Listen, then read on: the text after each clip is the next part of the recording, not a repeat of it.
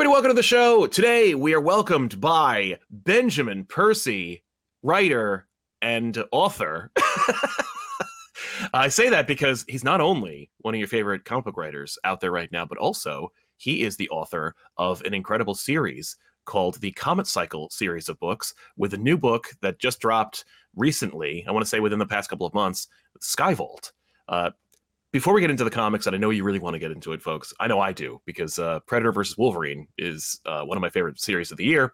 Tell us a little bit about the Comet Cycles book series, and particularly how Skyvault fits into it. Sure. Well, thanks first for having me on. My pleasure. But yeah, I know there's a comics podcast, but and streamers, but it's, you know, I write books without pictures as well. And the Comet Cycle launched a few years ago. It's sort of my attempt to create my own Marvel or DC universe. And it's got an age-old sci-fi premise. A comet comes streaking through the solar system. Debris, we spin into the orbit of all this debris that shakes up like the energy sector and the weapons sector and the laws of biology and geology and physics, and creates, in a very Marvel DC way, like a new dawn of heroes and villains. So the Skyvault is the latest in this series. It came out in September, and it has to do with some multiverse stuff. It has to do with some strange voices that it can be heard over the radio signals, strange weather patterns that are emerging over Fairbanks, Alaska. And the timeline is split so that part of it is set right now, and the other part of it is set during World War II. And it proposes that there was another lab beyond just Los Alamos, another project beyond just the Manhattan Project, known as the Alaska Project, which was trying to do something else with the atom besides just crush it, split it, and create a detonation. Instead, this lab was concerned with spinning the atom in such a way that one might be able to create a wormhole. Oh, that's awesome. All right, cool. Because I just love the premise of essentially some new metal being introduced into the world and creating a second gold rush. Yeah. So that's the energy sector. I was like, that's such a fun premise. The ninth metal, that's the first book in the series. And the thing about the series is just like comics, I was imagining like, okay, you can read Batman and you can read Wonder Woman and you can read Green Lantern, and, you know, they're all part of the same universe on parallel tracks. So these books are all telling like they're part of this larger narrative tapestry, and you can read them in any order. So even though the third book just came out, you can read that first, or you can read the ninth metal first. Oh, nice. The ninth metal takes place in Minnesota, and it has to do with, this metal that is maybe there's a little bit of an equivalency to vibranium in that it can absorb energy and expel energy. So it, it creates this sort of Deadwood 2.0 situation where, the Saudis and the Chinese and Texas oilmen and everybody else, they're all rushing to, northern Minnesota, the Iron Range of Minnesota, to try to harvest this stuff. And there's also government labs, of course, and there's also a cult that rises up. And I've been developing this with Sony right now as a pilot as well. All right. So we'll see what happens. I feel like it really lends itself to a serialized television series, so I'm excited to see how that develops. But it's a great premise, folks. If you haven't already checked it out, Comet Cycle series, Skyvault, most recent book in the series. Check out this book. So I became familiar with your work. I want to say it was because of Nightwing, but I regularly read more of your work thanks to the Krakoa era of X-Men. And your introduction to the X-Force and Wolverine series and how they kind of like intersect and deal with each other. I wanted to know what do you love most about both of those books, like X-Force and Wolverine, and how they kind of like relate to each other? I mean, obviously, Wolverine is related to both of them in the Beast plot, but what makes you what drew you to Wolverine / X-Force? Well, let me rewind a bit and just talk about how things began. This was fall of 2018, I believe. Yeah. That's a long time ago. I know, right? It feels like it doesn't sound too long ago, but then you do the calculations and it's like, oh no, that was a long time ago. So I was about to walk into Halloween, the reboot, the David Gordon Green reboot. And my phone rang. There's Jonathan Hickman on the line. So I'm in the lobby, like covering up one ear over the popcorn machine and trying to catch the Southern drawl. And he was taking over the X-Men. And he wanted me to potentially be a part of it. And he said specifically, I think you'd kill it on X-Force. And I ended up taking that advice literally. He had the Bible written at that point. Sure. But he hadn't really gotten into the issues for Hox Pox yet. Mm-hmm. And he brought us all together at this summit.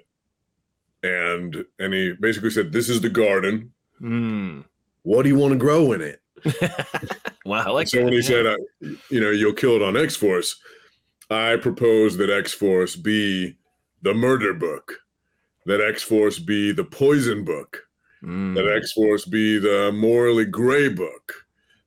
Because if you're nation building, and here's this island of Krakoa that is going to become the mutant nation, there's a lot of optimism in that, but there's also a lot of shadowy shit that goes on. Yeah. And if I pitched X-Force as the Krakoan CIA, I had on the one hand, the director of intelligence in Beast, and I had the director of field ops in Wolverine, referring to them as the head and the fist of this unit, and they're up to no good. This is the shadow work. Exactly. This is the stuff that we only read about after several years later when stuff gets declassified. Yeah, right. Or when some informant blows a whistle. Yeah, because it's like it's unpalatable as it's happening, but in hindsight, we've already benefited from the net gain of whatever shadowy stuff they were doing. So it's like, I really wanted to lean into that dirtiness. Yeah, and I always knew that Wolverine and Beast were the main characters, despite the fact that it's a team book, and I want to give everybody a moment in the spotlight. Sure, I want to mine all those emotions and give everybody their own arc. But these two, I knew by the end, were going to clash. Yeah. That all these threats without were going to lead to a battle within. And so you asked me before about writing X-Force and writing Wolverine. Yeah. Right. So Wolverine is my favorite character in comics. and I first had the opportunity to write him as for the podcast, yes.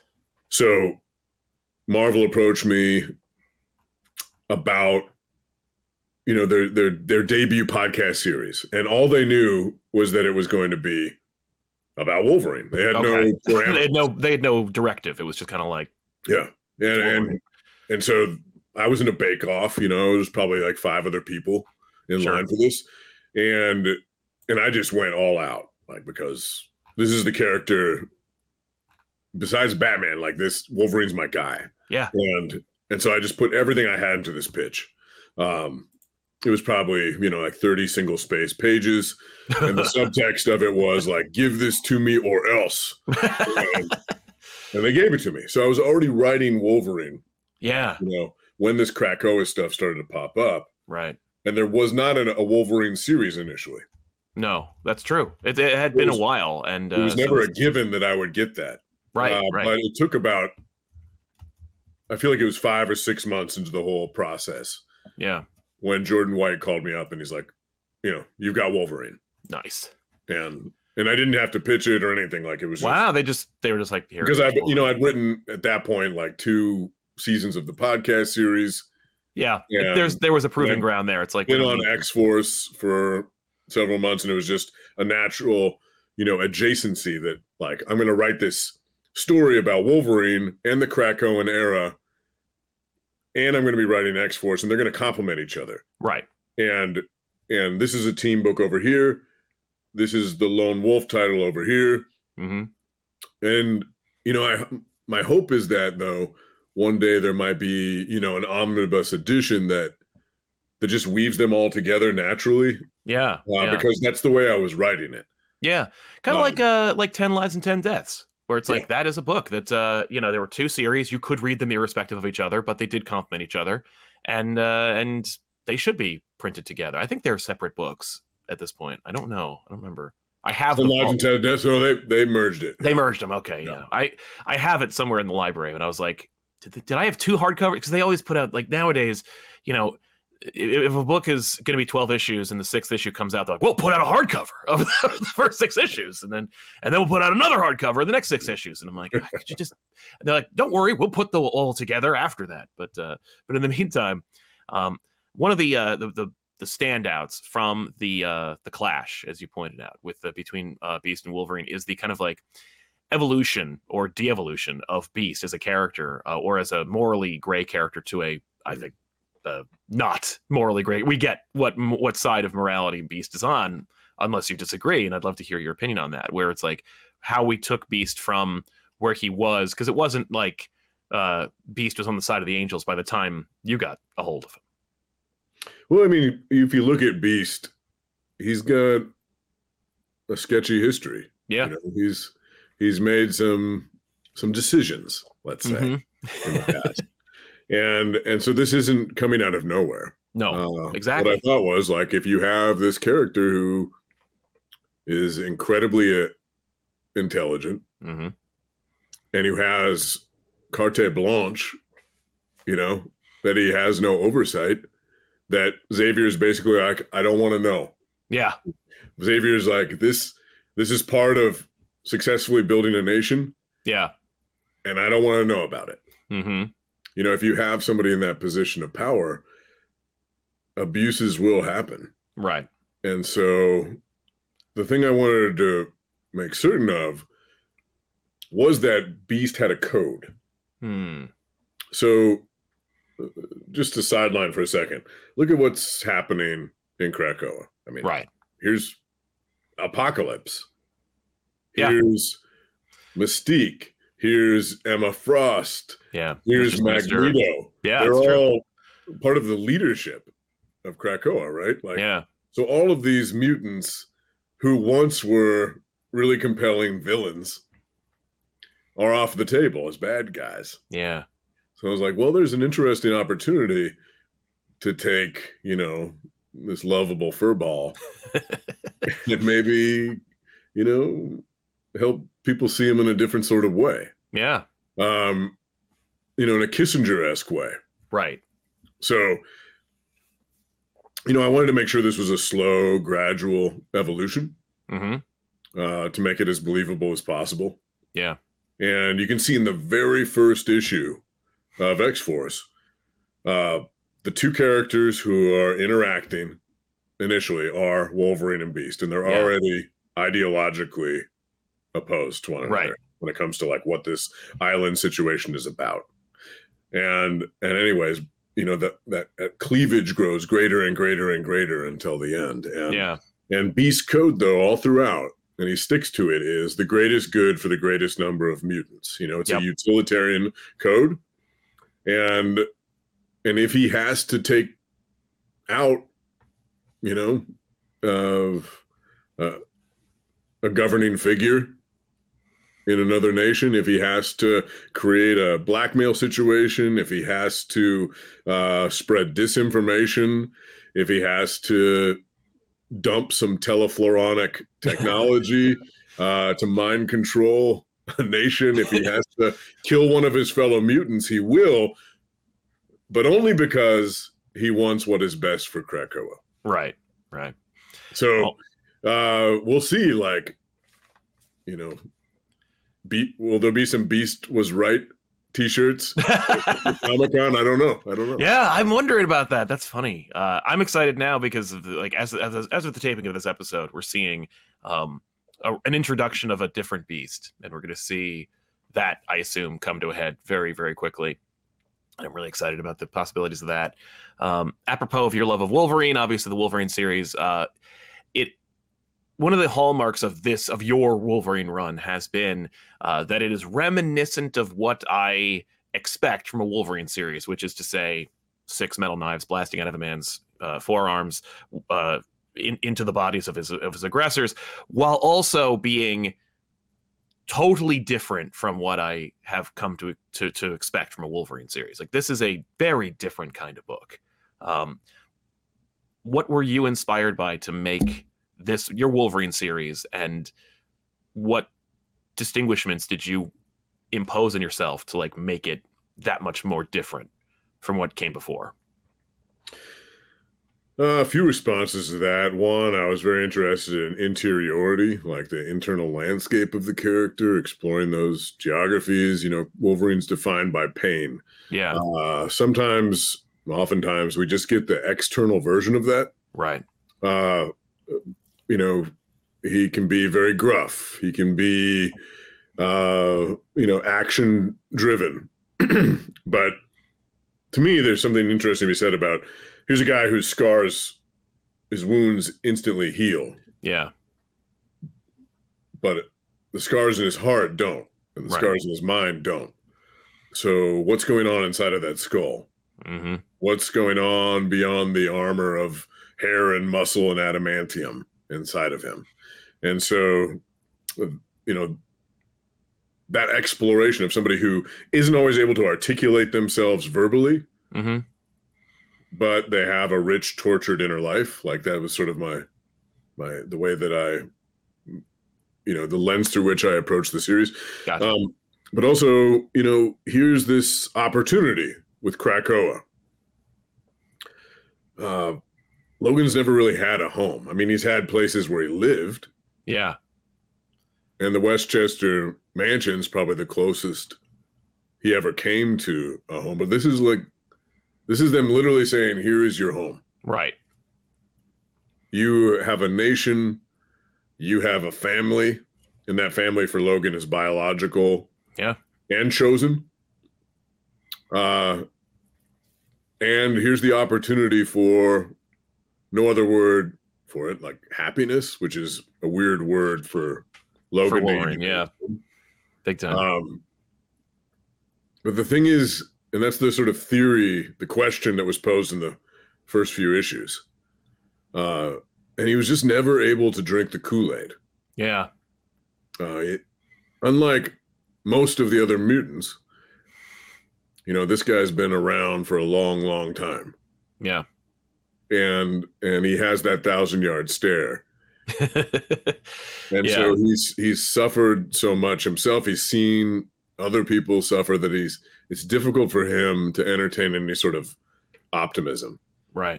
And in fact, he starts to view Krakoa as a sunlit resort, like all-inclusive resort, mm-hmm. that is making the mutants soft. Like, he wants this for them. He thinks they deserve happiness. Yeah.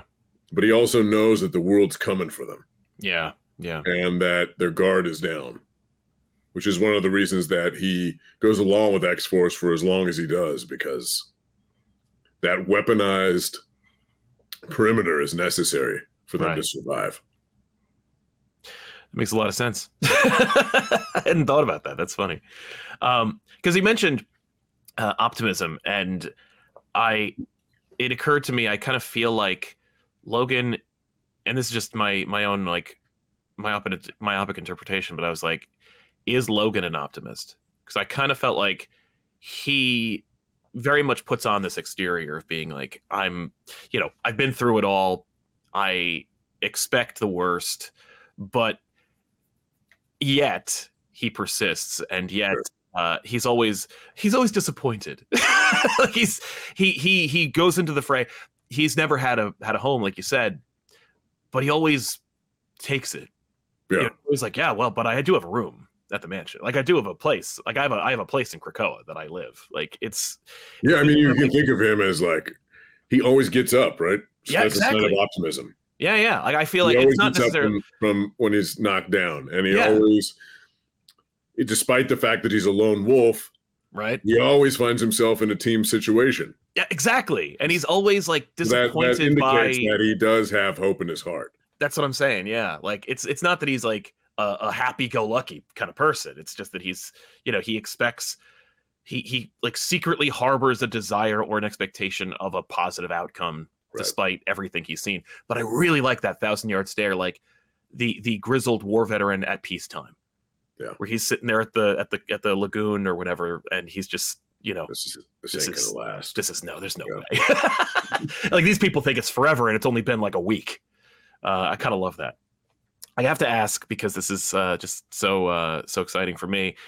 How did the Predator Wolverine book come to be? So I grew up on Predator. I watched it when I was in third grade, I think, second grade or third grade. Nice. And I moved around a lot as a kid. One of the places I lived, it was Hawaii randomly. Cool. And so, I was living in this neighborhood that was right next to some jungle. So there was all these, there was this just tangled jungle hillside next to me, and a waterfall and a river going through it. And when I watch Predator, there's always that guy in the neighborhood, who doesn't have any restrictions on what they are able to see. Yep. So I always found that guy. Yeah. In this case, his name was Travis. And so that's where I watched Predator. And we would spend, all the neighborhood kids, we would spend all this time playing Predator out in those woods. We had Nerf guns, and we would smear our faces with mud from the river. Yeah. And, we'd be leaping off the waterfall into the water. Wow. Pretending like we were being pursued. And yeah, in my head, it was like a 50-foot waterfall. It's probably 10 feet. Jumping off a waterfall is jumping off a waterfall. It doesn't matter how many feet there are. But anyways, awesome. I saw that movie over and over and over again. Yeah. So it's part of my creative DNA. And then I started collecting, the Dark Horse comic series. Yeah. So anyways, when I heard that Disney had picked up 20th Century Fox, I immediately, like as soon as I saw that headline, I emailed CB at Marvel. I was like, you have to give me Predator versus Wolverine. Yeah. Oh, you immediately, it wasn't even like, I have to do a Predator book, or maybe we can Predator versus Wolverine. That's awesome. Because I grew up, Wolverine's the series I probably collected the most as a kid. Sure. And as I said, he's always been my favorite character in comics. So it was just like these two characters in my head had already fought. Right. Yeah. I've had 4 series of them doing this. Like, just let me tell you one. So I was able to channel like all my, 80s macho dreams into this idea. But CB said no, when I first asked. And that's because they just like, we can't rush Aliens and we can't rush Predator into a convergence with the 616. Like, right. We need to be really careful about that. It's not that he didn't like the idea. It's just like, we don't know how, like, these are just going to be their own series for now. Yeah. There'll be an Alien series. There'll be, a Predator. We're not going to do any sort of like intrusion. Yeah. Yeah. But I just set a reminder on my calendar for 3 months. Yeah. And then it went off and I was like, what about now? Right. What about now? It's every 3 months. I just, what about now? What about now? What about now? And finally, the opportunity came up. Like, I was finally able to do it. And I wanted to do it in a way that felt more than just a brawl. Like that to me is the lowest common denominator way to do it. Sure. So it's like, here's this guy who you could say is, one of the world's greatest weapons or the world's greatest hunters. You bring the Yautja into that equation, and that's a worthy opponent. Yeah. And then you complicate things further by revealing he has an adamantium skeleton. Then he becomes the ultimate trophy. Yeah. And I thought, this is something that needs to happen over time. Mm-hmm. So that, one of the things about the Yautja, if you're familiar with, the Predator lore, is that they adapt, right? Yes. They learn. they change their technology accordingly Mm-hmm. and their strategies accordingly. So I wanted them both to be young at first and for them to be progressing Yeah. and educating themselves against one another. Right. Right. Um, and that was an interesting situation for Wolverine in particular because he forgets because of mind plants, because of Yeah. mind wipes. Like he doesn't have the advantage of the memory. Yeah, the Predator's going in one direction in terms of evolution, whereas Wolverine, it's very like, two steps forward, three steps back. Eventually, he'll get to the point where he remembers everything, but even then, like, does he have the muscle? It's there's a lot there. Yeah, yeah, Yeah, but he is, so, yeah, so I wanted to do these different chapters throughout Wolverine's history because he's been so many different people. I wanted to do the Westchester version. I wanted to do the, where in that case, like the stakes were there are these kids, and kids, like I yeah, have to protect them. Or in another situation, it's like I'm in love. yeah, And I have to protect that person. Or, these other situations, like I'm this raw, feral kid, yeah, essentially, who's 18 years old and doesn't really yeah, know his own powers yet. right, right, And anyways, it was the breaking point is the Westchester mansion.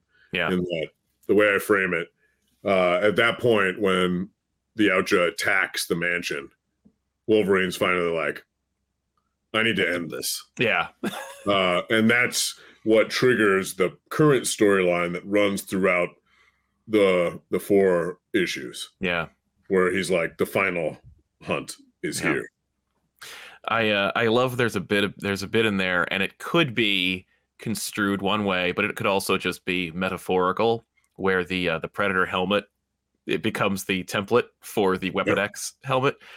Was that your intent? Was like, no, they reverse engineer that technology, or was it? Yeah, Yeah. yeah. Yeah, that was. I mean, I don't know if this is actually It doesn't have to be canon, but it's canon. in your I head wrote canon. it as though it was canon, Yeah, and so I just love the idea of right. yeah, Those I two think it's fun. helmets alongside one another. That's something I wanted to do from the beginning. Totally. Yeah, I love it. So Cornelia studies the Predator helmet, which becomes the Weapon X helmet. Yeah, that's awesome. I was. It was a series that I had been expecting since I heard the announcement. Like when I heard that 20th Century Fox was acquired, I was like, well, I guess we'll get some dope crossovers out of it. Wolverine versus Predator obviously will be a big one. Yeah. And I don't understand how it didn't happen before. Like it just I know. Yeah, no. I mean, we seems like got we got 3 Batman ones. Well, 4 if you count the Alien one too. But yeah. Before we wrap up, I guess I wanted to share or ask about Sabretooth War, because that's what we are currently ensconced in, Sabretooth War. How now, a couple things about it. First of all, we are, I guess, relegating all the Beast plot, because there was a lot of like Beast Wolverine stuff in Wolverine, but it's kind of being like, okay, well, we got 2 books, put that over in the X-Force book, and then follow it up with Sabretooth War. Yeah. Is Sabretooth War, the first issue or the first chapter seemed to be this like what was it, the bloodiest Marvel comic printed in decades. Yes.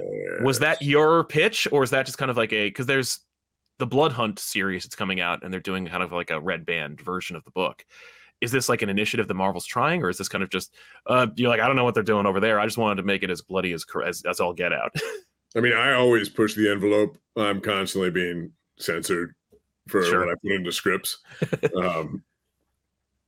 And I'm able to get away with a lot of it in Ghost Rider for some reason. Yeah. I think maybe the legal department forgets to read Ghost Rider. But well, I mean, it's a man who's a flaming skeleton on a motorcycle. I feel like there's a certain degree of expectations there. And I meant to say, like, by the way, the Ghost Rider series was also an incredible book. And I'm going as hard as I can with it. I'm making it as heavy metal as possible. Absolutely, those covers immediately invoke like a I mean, I don't really consider Meatloaf like a metal album, but I mean, Bat Out of Hell. Just the image of that is hardcore. It's dope. Yeah. So with the Sabretooth War, you had this situation where in Hox Pox, Sabretooth is banished. Yeah. And that is the best possible thing that could have happened to Wolverine because it's boring when people write series where they immediately have one hero fight their arch nemesis. Yeah. And that's some people's instinct, maybe because they never know how long they'll be on a series. They want their chance for the Titans to go head to head. I knew I had a runway, during the Krakoan era. Yeah. I didn't know how long of a runway, but I knew I had one. You had some room. Yeah. So I wanted Sabretooth off stage. And I wanted to build up that offstage mythology because I wanted to end my run on Wolverine with this Clash of the Titans. Yeah. And I knew it would only be meaningful if they hadn't, they hadn't seen each other for, Yeah, if they hadn't seen each other in a long time, if they just had that weighted history, if they just had like I wanted to pump,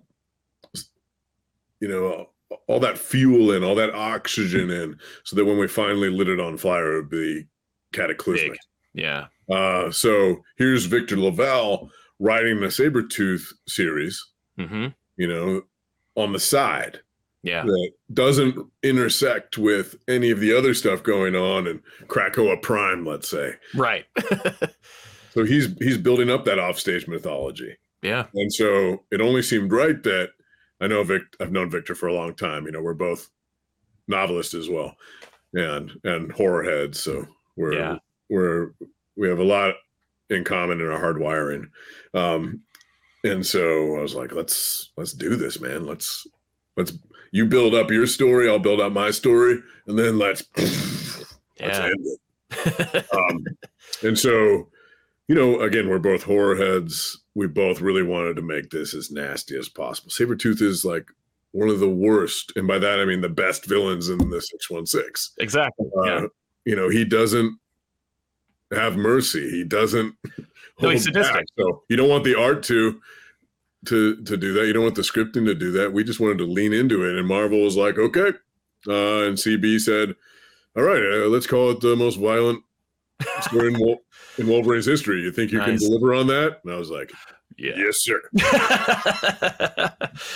I happen to have read most of, if not all of, the Wolverine series. I think I know what has come before, and I can deliver. Yeah, that's awesome.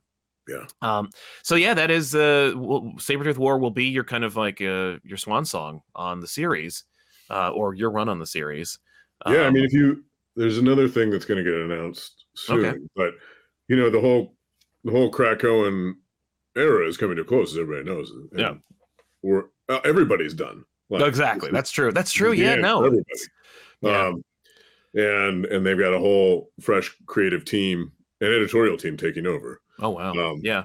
So like I'm going out with guns blazing, and there is another thing that's going to be popping up, but my time on Wolverine will be coming to an end, and I've been extremely lucky to have written those 10 seasons of Wolverine. There were 10 episodes each. Yeah. I wrote a graphic novel adaptation of Wolverine: The Long Night, the first season. Yep.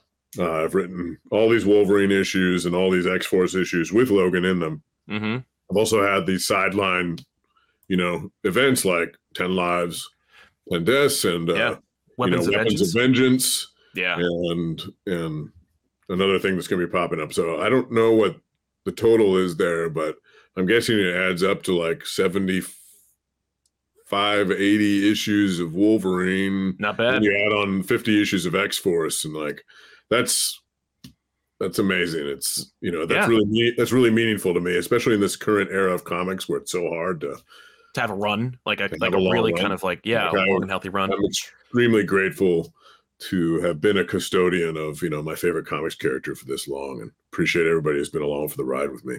Absolutely, man.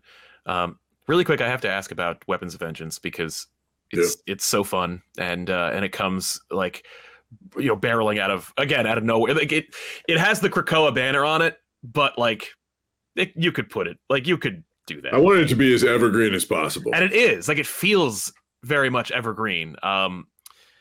This was this is you taking Ghost Rider, one of your characters that you've been running with for at least 20 issues or more, and slamming him headfirst into Wolverine. Was that a lot of like how did that come about?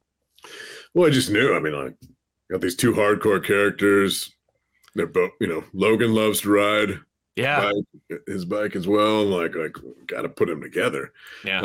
So I did it a little bit already in Ghost Rider. Like I had a Wolverine cameo. Yes. But I was building towards this event, and one of the things that I realized when trying to figure out how to bring them together, well, two things I realized. One, we'd never seen their first meeting.